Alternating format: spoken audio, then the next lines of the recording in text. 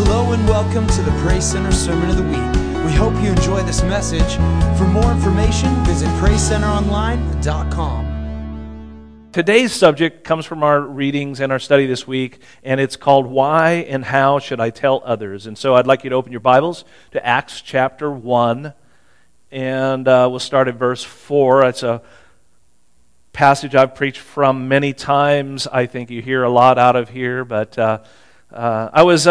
this week I was looking at some stuff online and some quotes and different things, and I was drawn to the famous last words of some famous people, and it's interesting to hear some of the things people say. I was struck with, I don't know much about her story, some of you may know more than me, but Joan of Arc, I think she was 19 years old when she died, which is amazing that she made so much influence in her life. This young lady stood up for the cross, stood up for what was right in life, and her last words as she was being burned at the stake was, she was saying to other people, "Hold the cross high so I can see it through the flames." Wow, that's amazing to think about, a 19-year-old who's going to be burned alive for Jesus Christ, who decides that that's what she wants to say. And Leonardo da Vinci, who we all know his work and how incredible he said this at the very last words that are recorded of him. And if you think about the Mona Lisa, the Sistine Chapel, you think about all, the sculptures and all the art that he did. This is what he said at the end of his life. "I have offended God and mankind because my work did not reach the quality it should have."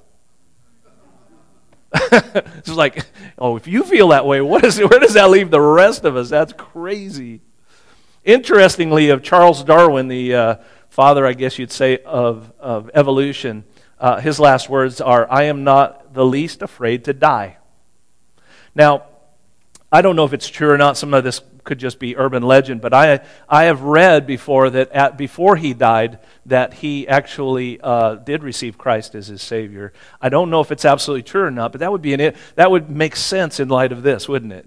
That wow, I'm not afraid to die because I know the Lord. So I don't know if that's true or not. I don't. So that's that. Also, another person who did a lot in their life, Alexander Graham Bell, said, "So little done, so much to do." And those are interesting to me. Here's some other famous last words that you may think through. One guy said to the other, "I'll hold it and you light the fuse."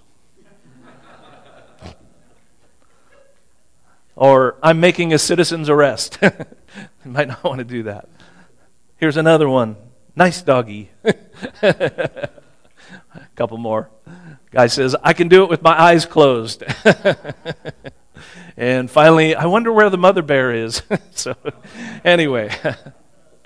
But all that to say, I'm kind of leading into something here, is that depending on which gospel you read, because there's four different gospels, and they all have a little bit different point of view, and that makes sense. Sometimes people see those as like contradictions, but they're not contradictions. They're simply, if you know the old story, if you had blind guys touch an elephant and they described it, they would all come away with different descriptions based on where they touched it. And the same could be said of the Gospels, is that these are from people's different perspectives. Some things that they heard that other people didn't hear, some things they saw that other people didn't see, and so as those stories are related. But depending on which gospel you read, the last words of Jesus on the cross were either, "It is finished," or, "Father, into your hands I commit my spirit." But how many know that Jesus' last words on the cross were not his last words? Right? Because we know he went into that tomb, but he rose from the dead, and guess what? He came out and he began to speak again and began to teach again, and so he did a lot of teaching and different things that happened over a 40-day period. And so, and besides all that, he lives forevermore, and he is still speaking to us by his Spirit, so he's continuing. So we really don't ever, and we never will have the last words of Jesus. In fact, even the Word of God, which are the words of God, words of Jesus, if you will, it says that the grass withers, the flower fades, but the Word lives forever. So even this Word ends up living forever, and it's amazing to think about. But I'm going to kind of zero all that talk in now on what we'll say are Jesus' final words while standing on this planet, at least the first time. All right? So you understand he's coming again, and he'll be more he'll have to say while his feet are on this earth. But back then, there was this period of 40 days, and that really leads us up to Acts 1, 4 through 9 is what we're going to read here. And this would be the last time his disciples would see him face to face. And I want to just say, I don't know about you, but if I knew it was my last opportunity to see someone and have a face to face with them, then I would make those words that I was about to speak the most powerful and the most important they could be. I wouldn't mince words. I would get right to the major point. Does that make sense? And so I believe that's what Jesus is doing here. And so that's what we're going to read about in Acts 1:4 right now. On one occasion, while he was eating with them, he gave them this command, and this is where Jesus begins to say his final words on planet Earth. Do not leave Jerusalem, but wait for the gift my Father promised, which you've heard me speak about. For John baptized with water, but in a few days you will be baptized with the Holy Spirit. Then they gathered around him and asked him, Lord, are you at this time going to restore the kingdom to Israel? He said to them, it is not for you to know the times or the dates the Father has set by his own authority, but you will receive power. Here we go into the last words now. But you will receive power when the Holy Spirit comes on you, and you will be my witnesses in Jerusalem, in all Judea and Samaria, and to the ends of the earth. And after he said this, he was taken up. He ascended, we call it. He ascended right before their very eyes, and a cloud hid him from their sight. So again, our title today is Why and How Should I Tell Others? Let's pray.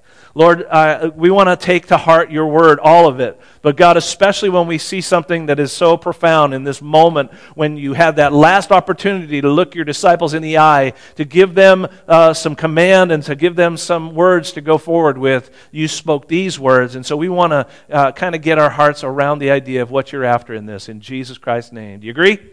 Say amen. All right. So, anybody like me out there that you just kind of get through life figuring stuff out by trial and error? Yeah. Oh, good. So I'm not alone in that. I've said this many times before. I grew up without a dad. My mom worked a lot. I was on my own a lot. I wasn't a very good student in school for the most part. When I got to Bible college, I did much better. The Lord had kind of worked on me by then. But I just honestly, and I was just as dumb as a bag of rocks. I mean, I was just like, I really mean that. I didn't know a thing. I was clueless. And so right after high school, I kind of felt like I had this call to go in the ministry, but I had no money. I had no way to get to Bible school. I didn't know how to even go about that, and I didn't know anything. I had a driver's license, but honestly, I didn't have a car, and I was living up there with a family and riding the bus, and I got a job and finally saved up a little money, and so I want to buy my first car, and I mean, this is a long time ago. This is 1976, so I bought a 1962 Chevy Bel Air. Now, there was the Impala, there was the Biscayne, mine was the Biscayne, sorry. And so there was the Impala, the Bel Air, and then there was the Biscayne. And it was like the cheapest Chevy, just a really bad car. It's just nothing. I spent a whole $150 on my first car. I mean, I know, it was amazing. That was a lot of money, though, for me, I tell you. So, but this car was in really rough shape when I got it. I mean, and I didn't know anything about cars.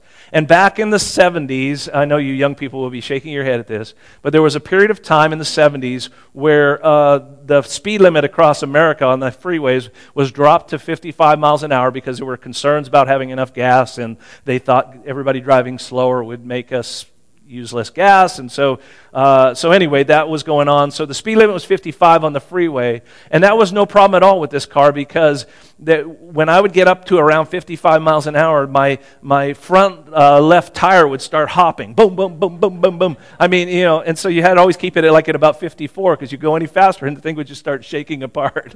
And but I didn't know why. I had no clue. It was just hopping all the time. And so later I found out that the tire was way out of balance. Seems pretty obvious now, but I didn't even know you balance tires, right? This is how much I knew. So I'm serious. I just knew nothing. So anyway, I was semi-aware of the fact that something needed to go in the radiator, and so I checked it, and I looked at, and I didn't really know what antifreeze was, and I knew it cost money, so I thought, well, that can't be, something I need. So I poured See what I'm saying? You're all sitting there. Can anybody be so dumb? I don't know. So anyway, I would just put water in the radiator, and it ran fine, no problem. And I lived in Portland at the time. But what happened is that, and it doesn't happen very often in Portland, but once in a while they'll get a deep freeze, kind of like we've been in for the last eternity, and so we got a deep freeze there. And the next day I come out, I look at my car, and there's a puddle of water underneath it, rusty looking water, and I go, oh. And so I thought, what is that? And so I finally talked to some guy that knew more about cars. He says, well, a freeze plug, you've popped a freeze plug in your car. And I thought, what's a freeze plug? I had no idea. And maybe you don't either, but they're in your engine. If it ever freezes, it pops this plug out instead of ruining the block. I bought a freeze plug that was the right size. I got a hammer, and I just beat that thing in there, and it sort of worked for a while. And then I refilled my radiator with, you guessed it, more water. Okay, so clueless. Anyway, so since then, since my early days in life, thankfully I was wise enough to ask a lot of questions through life. And so every experience I had, I would ask people, why does this do this? What is that about? And I just kept asking a lot of questions, and I've learned a lot of things about cars. And in fact, at one point after Ron and I were married, I put a new motor in a car. I rebuilt a manual transmission on my garage floor. I mean, I learned some stuff. I got after it. I wasn't afraid of things because I didn't know about them. I just figured I'll learn as I go.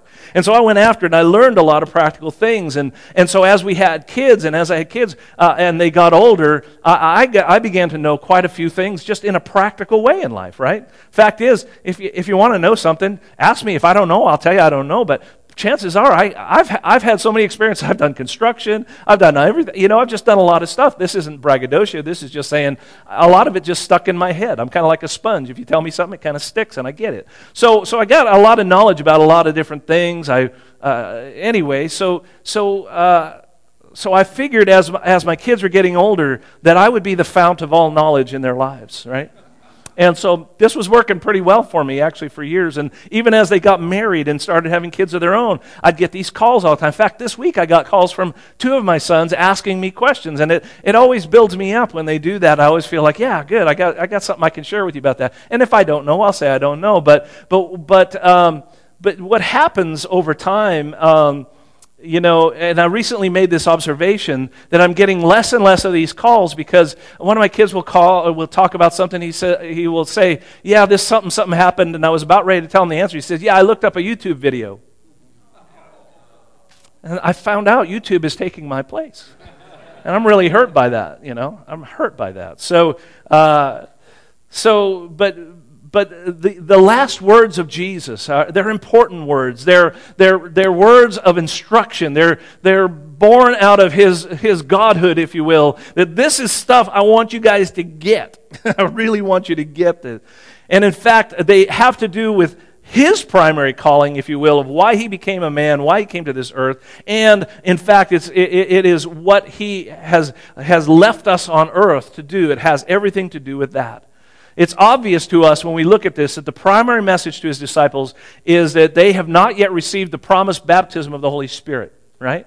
And so he's saying, first of all, you guys got to understand something. To do what you need to do what I've been doing, what you need to do is that you also need to be baptized in the Holy Spirit, to receive the baptism of the Holy Spirit. And so he said, go wait in Jerusalem for that. And then in verse 8, it reveals the reason for the baptism. He says the reason for the baptism of the Holy Spirit is really twofold, but they're interconnected. The first and foremost is power. You'll hear a lot of preachers say that the baptism of the Holy Spirit is for power to be a witness. That's not what the Scripture says. It says you will receive power, and then the word "and," it's in there in the Greek, and you'll be my witnesses to Jerusalem, Judea, Samaria. And so these are two separate things, but they are interconnected. Okay? And so you have the baptism of the Holy Spirit for power. What's the power for? Well, it's to do the works of Jesus, right? And what did he say we would do? And greater things, right? Do you remember this?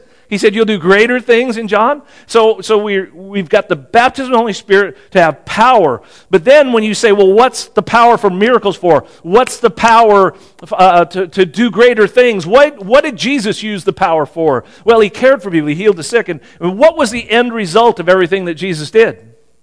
You see where I'm going with this? Is that it led people to him. It drew people to him. And ultimately, that's what the power is for. And we ought to be after the power of God more and more in our personal lives and in the life of our church. I'm telling you, we need God's power here.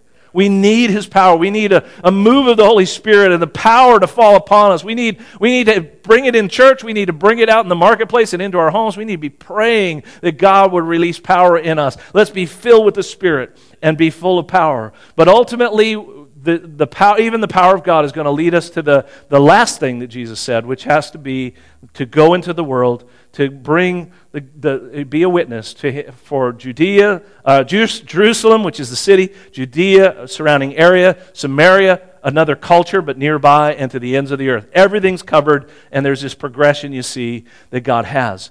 So today, and this is what Jesus says, and then he ascends, he's gone, and angels say, don't worry about it, guys. Get to work. Do what, basically do what he says. Same Jesus you saw go into heaven will come back in the same way you saw him, in which we're waiting on that to this day. Amen. He's coming soon. So I'm talking today about why we should tell others.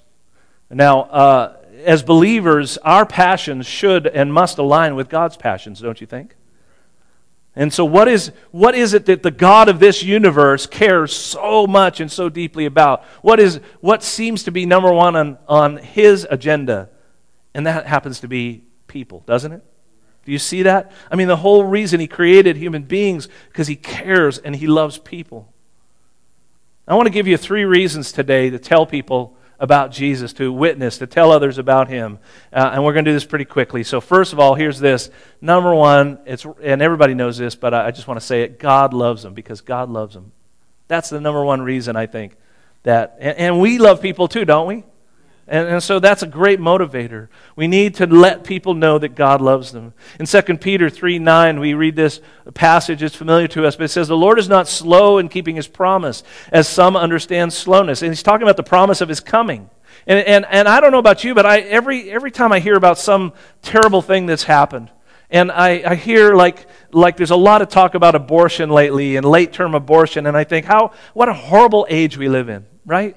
It's like, what a horrible thing to happen to babies that it's just crazy that we're getting to this place in society. And then we hear from the Hayes about sex trafficking and all this stuff, and that's happening in our country as well. And you hear about the poverty, and you hear about the starvation, and all these disasters, and I keep thinking to myself, Lord, we really need you to come, right? We really need you to come, Lord. And you keep thinking, sometimes I think to myself inside, I think, God, why aren't you coming? What possible reason would you have for not coming and putting an end to the misery and the confusion and the hatred and the prejudice and the war, What? And here's the answer right here. What, do I want to be the one that says, okay, come right now, Lord, and just before the end of this service, when somebody in this room might even give their life to Christ? So what God's doing is he's like, believe me, he's more miserable than we could ever imagine for all the misery that's happening on the planet. But at the same time, what's happening is God is patient. And he seems slow to us, but what he says as it continues is instead he's patient with you, not wanting anyone to perish. He's like hanging on. And how miserable to watch the devastation and the destruction and all the horrible things that are happening on planet Earth. And he's saying, but what I want is everyone to come to repentance. Just one more. I can hear the Father saying, just one another one. And it's almost too hard for him because it's like if we just, you understand the heart that he has to see people come to him. And the fact that God loves people should be motivation for us. I hope that it is. To tell people about him, but oftentimes it's not enough motivation for us. We tend to forget how far we've come since we received Christ. It's only natural that as we came to the Lord and over time we started to gravitate toward people that believed like we did, and then now we stand with them, and statistics tell us that after about 2 years, most Christians do not even have unsaved friends anymore. That they've either won them to Christ, that would be the best, of course, or they've just become disconnected from them because they don't have anything in common anymore.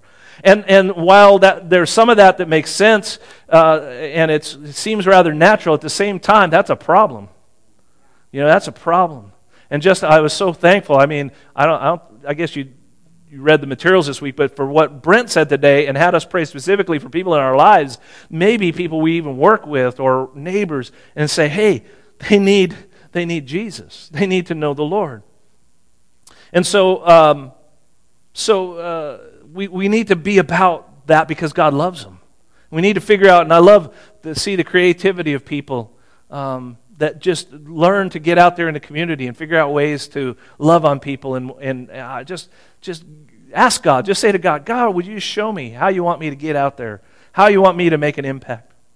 Back in 1996, I had written an Easter drama, and for the drama, I built a huge, extensive set. It was a big, big deal, and I had to make 3 life-size crosses. And I remember I was in a barn, like some guy's barn, and I'm cutting these big timbers, and I'm sawing things, and I'm trying to get the wood in shape and everything. And at one point, I ran my hand down a piece of the cross, and when I did, I got a pretty bad splinter, and I pulled the splinter out, and I just went about my business. I wasn't paying much attention, but after a few moments, as I looked at that kind of light-colored wood, I noticed a smear of my own blood across it.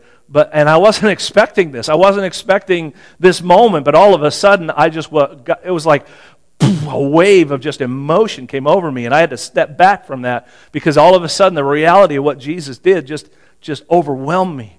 And I began to well up with tears in my eyes, and I'm standing back as if it's like it's not, in my mind, it was like the blood of Jesus in that moment, and I was like, I can't touch that.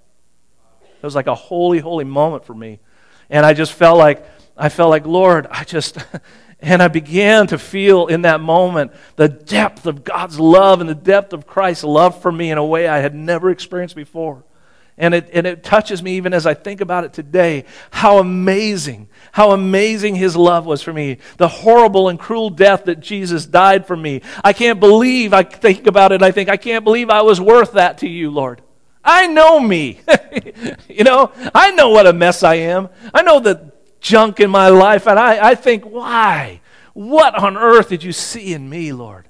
But it's the same thing He saw in you, and the same thing He sees in everybody on this planet, even the worst sinner. And the Father sent His only Son because He loved you, He loved me. He did it because He loved me, He loves you, and He loves the world. Love is a powerful motivator, amen? I have 3 children. I love them all dearly, 3 boys. And if God had ever came to me and said, Sal, I can guarantee you that 2 of your children will make it to heaven, but the 3rd will not. You have to choose which one. I couldn't do it.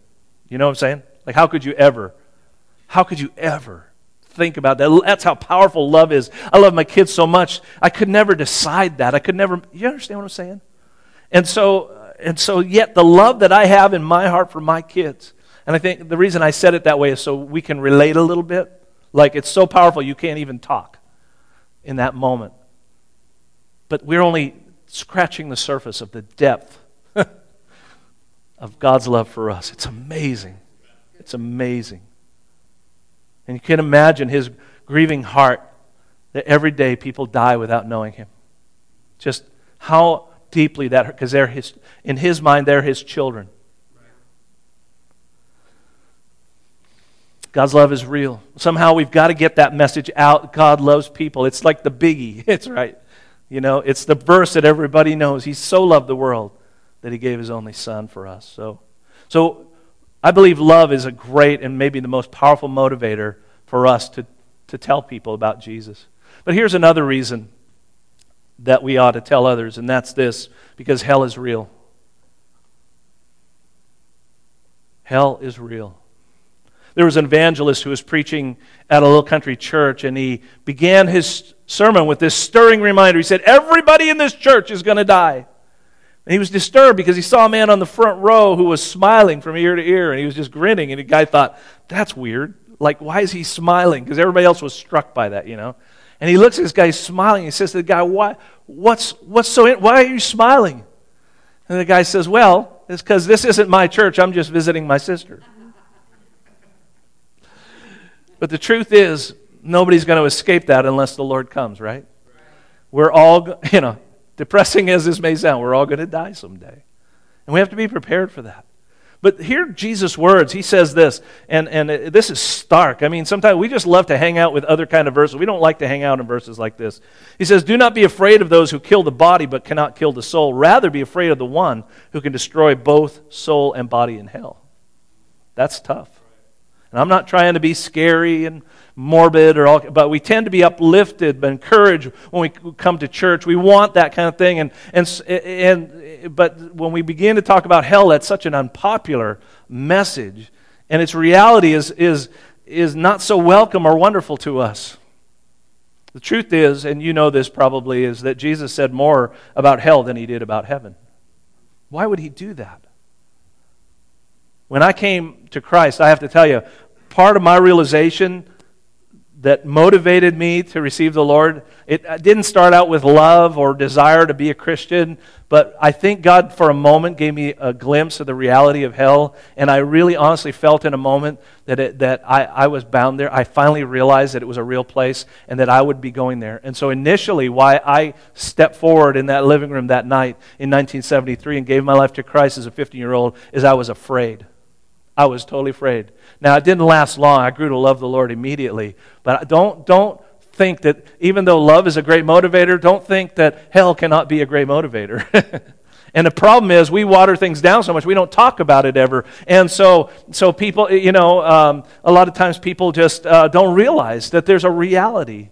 And I don't care if it takes a little bit of fear to get someone to heaven or they're just drawn by the love of God, it's all good. But I want people to know the Lord. On the 8th of July in 1741, a preacher by the name of Jonathan Edwards, one of the great well-known preachers from that era, he preached a message titled, "Sinners in the Hands of an Angry God." Here's a great message. Let's put that up on the sign out there, right? Sinners in the Hands of an Angry God. It's considered to be one of the finest sermons ever preached. People still read it today and go over it. But here's an excerpt. I'm going to read this part to you. It's a little bit lengthy, but let me read this to you. This is what Jonathan Edwards preached. He said, "This is the dismal case of every soul in this congregation that has not been born again. Oh, that you would consider it, whether you be young or old. If we knew that but one person in the whole congregation was to be the subject of this misery, what an awful thing it would be to think of. How might all the rest of the congregation lift up a lamentable and bitter cry over him? But alas, instead of one, how many is it likely will remember this discourse in hell? And it would be a wonder if some that are present should not be in hell in a very short time, before the year is out. And it would not be a wonder if some persons that now sit here in health and quiet and secure should be there tomorrow morning." Bam! Just throw it out there, right? Wow. I mean, you just don't hear preaching like that anymore, do you? Somebody might be thinking to themselves, I'm glad we don't. But sometimes I think we need to hear the reality and know. I heard one preacher say, in our day and age, the old man has become the inner child, and who's going to kill that off? Right? We've kind of become this, we don't want to say anything to offend anybody. We don't want to, and so what we've done is we've renamed sin and we just call it dysfunction now. We've got to come to the grips with the fact that there is an eternal fire and sinners will go there. We ourselves were headed there. We don't think of ourselves as better than. We ourselves were headed there, but God saved us. We reached out for salvation and He saved us. If we'll stop and remember, we'll remember that that's true. In the last decade or so, there have been some well-known preachers. This has been the case of humanity, really. But there's been some well-known preachers and I think we're more aware of it now because of media, social media, and all that. They've tried to water down hell or to do away with it altogether. And oh, how I wish we could, folks. I really do. But I think the Bible is very clear. I know the Bible's clear on this subject. I don't know where they're going or how they're coming up with that stuff. But there's always been a tendency to water things down and to do away with it because it's really hard to think about. I mean, if you really let yourself think about it, it's hard, isn't it? But Jesus himself said that hell is a place where, and this is what he said, he quoted from Isaiah, "The worms that eat them do not die, and the fire is not quenched." Those are the words of Jesus quoting the prophet Isaiah. The worms that eat them do not die, and the fire is not quenched. That's in your book. In Revelation 20, verse 15, we read, anyone whose name was not found written in the book of life was thrown into the lake of fire. But we got to know this, that God, listen, God did not make hell to be populated with people. That was never his intention. He made it for the rebellious devil and the rebellious angels who could never be brought back to salvation, never be brought back into fellowship with God. He made it for them. And we got to know this, that God, here, and this may sound like a technicality, but I really believe this. I think this is the way we have to get it in our heads. God does not send people to hell. But their refusal to receive the gift of salvation and the forgiveness of sins is what seals their fate. I often think of it this way. I've used this illustration before, but if we're out in the water, let's say we're out in the middle of the ocean and sharks are circling around us and we're about to get eaten, and someone's on a boat and they have a life ring and they say, here, they throw it out beside us, right where we can grab it, and say, grab this, I'll pull you to safety. Right? How many in this room say, yeah, I'm grabbing that life ring right now? Okay? I don't know if anybody wants to pet sharks or not, but you're weird. So, but yeah, any right person knowing that their fate is sealed with those sharks is going to want to grab that life ring. That's exactly what God is doing for us. But the problem is people will sit out there in the water and think, I think I'll take my chances. I don't really care for the boat you're sailing. I don't like the owner of the boat. Like it's crazy when you think about it that way. But that's what they're saying. They're rejecting God and they're saying, I don't want to accept the gift, the free gift of life. I won't receive that from you. Because it means I have to give up my own life, really, is what it boils down to. I have to decide to put myself in your hands, ride your boat, meet with all the other people on the cruise who are really cool people, actually. Right? It's a fun boat, actually. It's really nice. So indeed, I would say hell will motivate us if we think of the reality of it, but hell will only motivate us to tell others about Jesus if we love them to begin with. Because if our hearts aren't moved with love and compassion, then hell is not a good motivator. I have one final point. It'll be a bit shorter, and that's this, and this is going to be kind of a weird one, but this is another great reason to tell others about Jesus. It's because Jesus is Lord. This could actually be the biggest problem we have, especially we Americans. We don't have a clue when it comes to submission and taking orders. No. We have fought for our independence, and we're used to thinking of ourselves as our own bosses. I listen to some talk radio from time to time. Don't judge me. There's this one gal that's on the radio, Dana Lash, I think is her name. I don't know that I subscribe to everything she says, but she's interesting to me. I listen to her. She's feisty, reminds me of my wife. And anyway, so she has this commercial, though, to advertise her show. And she gets on there and says, I'm not a subject in America. I'm a citizen, right? And it's true, right? We're citizens of this country. You want to be a subject and have other people tell you what to do, that's fine. But I am a citizen, and I'm going to say what I want to say. And we're all cheering right now because we're thinking, yeah, independence, America, rah! We're not going to let those politicians tell us what to do. We have a vote. We have a right. We are citizens, and we're important to this thing. And I'm not saying it's a bad system. I'm saying it's a system we've got, and it's among systems on the earth. It seems to be a very, very good system. Maybe the best, other than one I can think of. But the problem is, it has no relation whatsoever to what we belong to as believers. We belong to a kingdom. You hear the word king in the word kingdom? We belong to a kingdom whose king is sitting on the throne, who's the king of the entire universe, and we are subjects of that kingdom. We're also citizens of his kingdom, but we're subjects of that kingdom because we said, when we asked, see, this is why it's so important when in Romans 10, it says if you want to be saved, you have to believe in your heart that God raised Jesus Christ from the dead, but you also have to confess him as what? Lord. And I think Lord is a little word that we just throw out there and we think, hey, it's kind of like saying God. No, it isn't. It's like saying master. It's like saying you're the boss. Like you're the king. You're in charge of my life. It's you, Lord, and no other. So we may be citizens of America, but we are subjects of the king. and we are to submit to His lordship. We're to do what He tells us to do. And I'll tell you, it's a great trade, isn't it? Because I can really trust Him with my life, I've found out. And when I do what He tells me to do, and when I listen to Him, it always just goes better for me. That's the best government system there ever was, and that's the one He tried to institute with Israel, which we call a theocracy, where He was in charge. But they asked for a king, and there you went. They went to a human king instead of a God as their king, and messed it all up. We humans just aren't good at this stuff. We've confused democracy with God's way. Sometimes we think about submitting to authority and we think, well, I'll submit as long as I agree with the authority I'm submitting to. Many years ago I heard John Bevere say, he's always so good on this stuff, he said, submission doesn't even begin until there's a disagreement.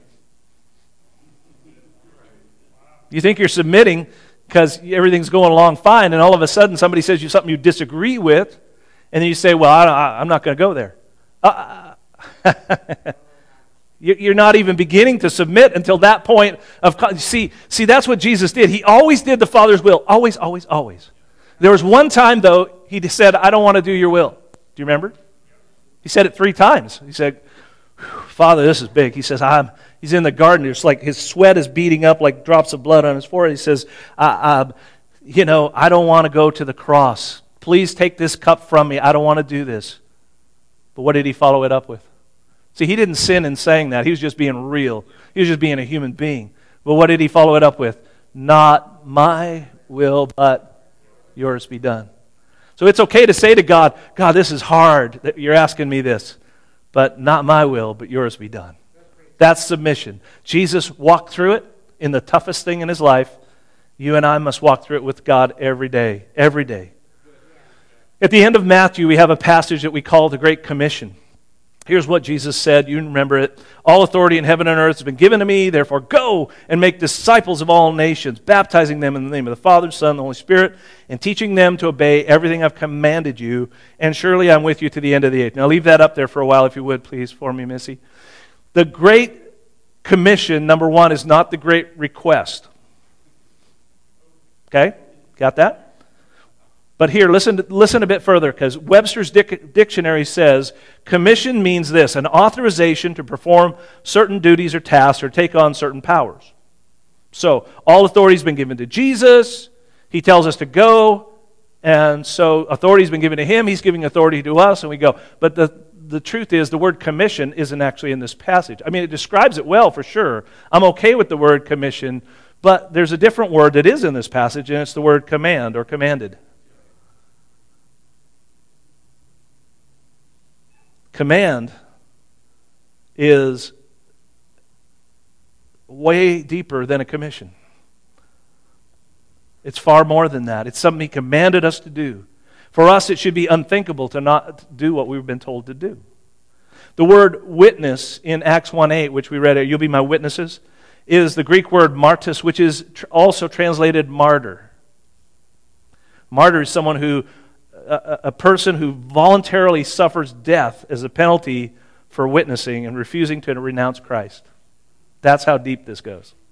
This is lordship that takes you all the way to say, I'll give my life for it. And that's what it means when you say, now, I don't tell people that right at the beginning, but as you begin to know the Lord more and you understand, no, I gave my life to Him, so anything He says goes. That's it. This is tough to preach, but it's important. I'm going to have the worship team come on back up. So again, 3 things. You could probably go on and on. You could do a whole series on this, but 3 things I wanted to share with you today is that we're to tell others because God loves them, and we do too, because hell is real, and because we're under orders as subjects of the King. He commands it. Jesus said to His disciples, He said, follow me, and I will make you fishers of men. I don't fish much anymore. I haven't fished in a long time, but I used to really love it. And to me, that's a beautiful description of the kind of work we'll do as we're telling others. Because Lonnie knows this, he's a fisherman, and so is Chris, and these guys, some of you are great fishermen. And you know that depending on the day, the time, the type of fish you're after, the water you're in, the specific location, there can be all kinds of different bait and lures and scents and different things that all go into doing the best fishing that's out there. So as a church, we have a multifaceted approach. And even as individuals within the church, we have this multifaceted approach to fishing for men. Does that make sense? Yeah. And so this is what we're, because there's all kinds of different fish, and there's all kinds of ways to go after this. And this is a weird time to show this video, but just want to show you just about a 30-second clip of a video that this is the way I think we wish witnessing would work. When we're inviting people to church, we just would wish that they are all out there. Yes, invite me to church. I can't wait to get in the boat with you. Come on. Yes, it's exciting times. Let's have fish jumping in our church every day. Wouldn't that be great? People, don't you think that'd be fun? And here's this amazing place where these fish are just jumping into the boat and flopping around. And I think to myself, man, I wish it was that easy. I wish this giant boat that we're in right now that just people would just flock in here. And sometimes they do come in, But this is what Jesus said. He said, go out into the roads and the country lanes and compel them to come in. I want to talk about this next week, but there has to be a place to come into. That's the church, right? There has to be a place to come into if we're going to compel them to come someplace. And so he says, go out and tell them. And then he says, so that my house will be full. One more little history lesson here. On Sunday night, October 8th of 1871, well-known evangelist D.L. Moody preached to the largest congregation that had ever been addressed in Chicago. Huge crowd. And his text that evening was, what shall I do then with Jesus, which is called the Christ? That was his title. It was taken from Matthew chapter 27, verse 22. And at the conclusion of his sermon, he said, I wish you would take this text home with you and turn it over in your minds during the week. He said, next week we'll come to Calvary and the cross, and we'll decide what to do with Jesus of Nazareth. And by the way, the crowd was full of people that didn't know the Lord yet. And so what he was saying, he was kind of being cute about it. He's thinking, all right, I just preached you a message. I laid this out. I want you to think about this for a whole week. And then we're going to come back next week. He's thinking, all right, I'm really going to reel him in next week. We're going to get it. Unbeknownst to them at that moment, and the sermon was finished, and he had a singer, Ira Sankey, who began to lead a hymn to sing at the end of the service. But Sankey never got to finish the song because as he was singing, they heard the whistle and the roar of fire engines going by. These, of course, were horse-drawn, and people going by on the street outside. And before they knew it, the city of Chicago lay in ashes, because a woman by the name of Mrs. O'Leary was milking her cow by lantern, and the cow tipped it over, and much of the city of Chicago was burned. Dr. Moody never got a chance to finish that message. He regretted for the rest of his life that he had told the congregation to come back next week and hear the rest of it, basically. And he said, I have never since dared to do that. Almost every Sunday I give an opportunity for people to receive Jesus here, and I think I actually know everybody in the church today, and so you may think oftentimes, why does he do that every week when, a lot of times there's just no response. Sometimes there is. And I guess the answer is because sometimes there is. And I think about this often. I think, I don't ever want to miss a chance where the gospel's been presented and preached and somebody isn't given an opportunity. And so, like many times I have, and I'll do it again, because I never know where everybody's heart and soul is, I'm going to ask you to close your eyes with me. This is the truth. This is the gospel. God loves you. He doesn't want you to spend an eternity apart from Him. He doesn't want anybody to be apart from Him. And so He's inviting, always inviting, that anyone who will come. He's knocking at the door of every heart always and saying, if you'll open up, I'll come in. Thank you for listening to Praise Center's Sermon of the Week. Don't forget, for more information, visit PraiseCenterOnline.com.